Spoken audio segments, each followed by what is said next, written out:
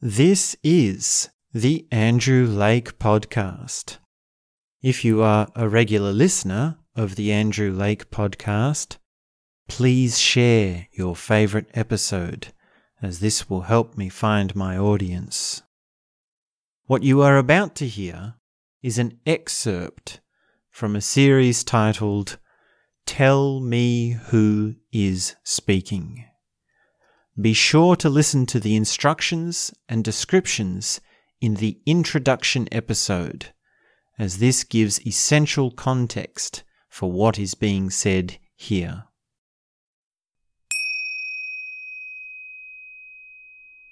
I'm aware that there are these strings with what I am saying. There are these certain places that I can't go or can go, or something that is directing. Okay, so there's something directing this voice. That's an answer to the question, who is speaking? Someone who has a sense of direction which they are unaware of. It's almost like a river that is being directed. See, that doesn't really work. I don't know if analogies are going to really work at all. We might have to do away with all analogies. Analogy speaking is, well, it's a tool, but it doesn't really help. I don't feel it's helping at all. And there's something that reacts to that. There's something that is, an analogy. It's sort of off-putting. But to backtrack again, there's something directing this voice. There's something that this voice is trying to work around. There's something this voice is trying to show, or there's a purpose behind it. Yeah, that's one thing we could say. There's a purpose behind these words. There's an intention. That's a good word for it. There's an intention behind these words. And the follow-up question is, well, what's your intention? What are you intending to do? How many different intentions can you have? Tell me who is speaking. Well, the person that is speaking has an intention. The voice that you can hear exists for a reason. There's an incredible importance to this voice. Whether you can believe it or not, there's actually something quite profound and quite meaningful coming from this voice. Or at least that's the urge. That's the desire. That's the determination. That's the grit. That's the fire of this voice. That's the heat that is brought from this voice. There's a ruthless kind of urge to dig deep into things. And it's not just any things, but it's the things that are most important. It's the things that are of most significance. This voice is trying to reveal the very deepest and most important aspects of life. And this voice is restricted. This voice is restricted in so many ways. This voice is like, to fall back on an analogy, it's like a caged lion or a bull out of the gate. And there must come a moment where this voice is set free. And it might be incremental. It might not be a sudden bursting moment. But this voice, along with, when I say this voice, I mean every voice. When I say one thing, I mean all things. Because all things are one. That's exactly what we're working on here. That's exactly what we're trying to realize. Because I can say that. Well, anyone can say that. All things are one. But that doesn't really resonate. It's almost like, what is the point of saying that? What do you mean by that? Who said that? What is happening when you say that? And those sorts of inquiries get more towards immediacy. They get something closer to what is actually happening and what is actually going on. And there's also this assumption, which I'm realizing now, that the immediate is the most interesting thing. It's the most exciting thing. And maybe this is what I was trying to say before about boredom. I don't know how we're going to fit boredom together with this process. I don't know how we're going to fit the uninteresting, because that is a component of this. Intensity fluctuates. Intensity goes up and down all the time. There are all sorts of colours and changes and ups and downs. And really, we're a bit of a... To really enter into the present moment, it's almost like a drug, because you start to see how much everything is changing and there's this magic all around. But the other side of it is the boredom. The other side is the simplicity, the mundane. And the trick, I believe, is to really confront that head on. So what if we were to inquire into the mundane? What is the most boring thing? Can we induce boredom on ourselves by our own... How do I say it? I've lost the words. How do we make it...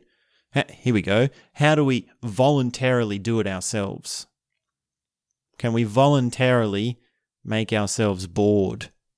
Can we voluntarily become uninterested? Or maybe there's too many options for that. Maybe we do that all the time. And the trick is just to notice that we're doing it. Because what we want is not really... It's not like we really want excitement or boredom or either of the two. It's really we want some third thing. We want some third experience. We want something that is having both of those. We want the thing that is aware of both of those conditions. And we could call that awareness itself. We have to use certain words like that. And there's so much that is stopping me from saying certain things. And I only ever get a whisper of one of those things at a time. It's only ever small. It's only ever just a little thing. And the follow-up question is, well, how would you put a word to it? How would you explain one of those things? How would you explain what is stopping you? Have you ever really tried to explain what's stopping you? Have you ever really tried to explain what's constricting your voice? And in every sense, or in some senses, I should say, everything is a defense. Everything is poised to just keep things how they are. There's an immense amount of work going into keeping things stable. And the voice in your head is really just the devil trying to argue to you how everything is simple and everything is understood and everything is completely fine and understandable and simple as it is. And it might be that there's a great horror in finding out that no one knows what's going on. And maybe that's the most honest answer I can come up with. Tell me who is speaking. I have no idea. I have no idea. I don't even know why I'm speaking. I don't even know where these words are coming from. But I do know that there's something in me that is saying, or at least propelling me to keep talking, forcing myself to keep talking. Now, is there a correlation between that and forcing yourself to keep thinking? What happens if you stop thinking? Because if we see that, well, there's something that wants to keep talking, there's something telling me to keep talking, well, on the one hand, that's part of the technique. That's part of what we're working on, because we're putting words to the fluffy. We're making tangible the intangible. But there's also this thing of the mechanism of defense, or the mechanism that's trying to hold things in place, which actually want to be unstable. Things actually want to be open. Things want to be free. Things want to be changing moment to moment. And there's no need to backtrack. There's no need to worry about coherency. There's no need to worry about where the next words are going to be coming from. And we can actually say, well, now it's apparent to me that there's a sense of quality. There's a sense of quality to the words. And the restrictions are actually in the expectations of the quality of the words, at least not in a complete sense. So how would I say that in another way? Part of the thing that is restricting this voice is the sense that it needs to be of a certain quality. It needs to be of a certain kind. It needs to say certain things. Because if a voice is to be free, truly, then it needs to be able to say anything. And what do you say when you can say anything? What do you say when you have no restrictions on your voice? How does it feel? How does it feel to find something to say when there are no restrictions on your voice?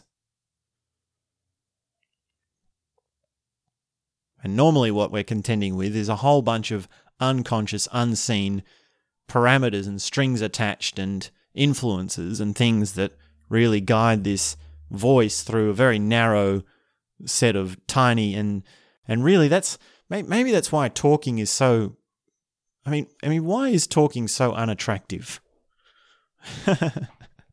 Is it? I don't know. Why is talking so much frowned upon? And I don't mean it as talking isn't frowned upon, not in the sense of the way we normally talk about things being frowned upon. What I'm trying to get at, what's the point? What's the thing that I'm trying to get at? Tell me who is speaking. A voice is speaking. A person is speaking.